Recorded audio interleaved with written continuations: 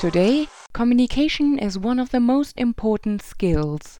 And this was also true for the early modern period, the period which started with Gutenberg's great invention and which saw ideas spread faster than ever before.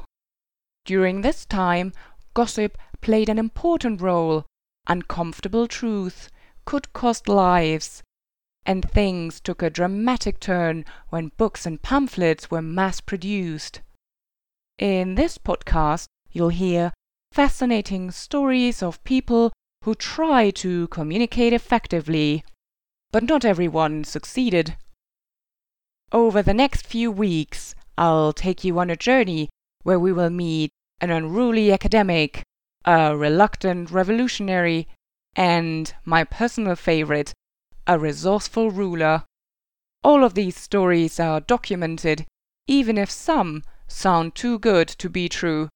And as this podcast revolves around effective communication, you'll get every story with fitting background sounds in just 10 minutes. I am your host Saskia, and I hope you enjoy the stories as much as I do. In case you do, I would be very happy to see you spread the word about these new podcasts.